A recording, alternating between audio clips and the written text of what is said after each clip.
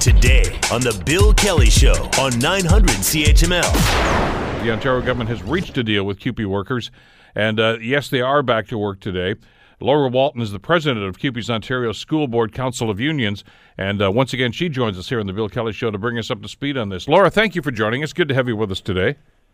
Good morning. How are you today? I'm well, and listen, congratulations are in order because we'll get into the details in a second, but I talked to a number of people that would have been affected by this, of course, over the weekend. They were very concerned about what might happen, how long it's going to happen, but they're back to work, and I got to figure everybody's pretty happy today. Yeah, I think we're all pretty happy. I'm not sure if the kids feel the same way, but I know we are.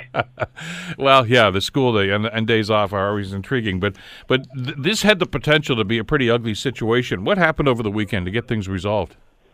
I think over the weekend, we came in focused on what we were going to be doing. We were focused on where we were going, and we pushed back very early on that sick leave issue, and then we're able to get focused on what has always been our key priority, which was securing services for our students in school.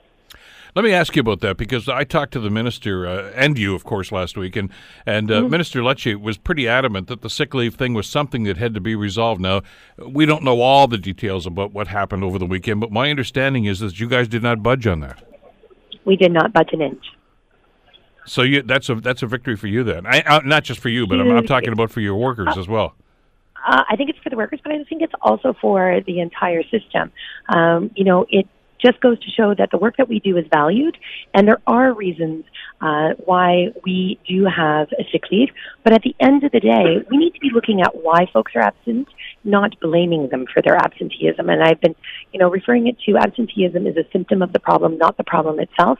And now we're open to have some discussions as to what can we do to make working conditions better, to alleviate the pressures so that we get more supports in, so that we're not seeing violence in the workplace.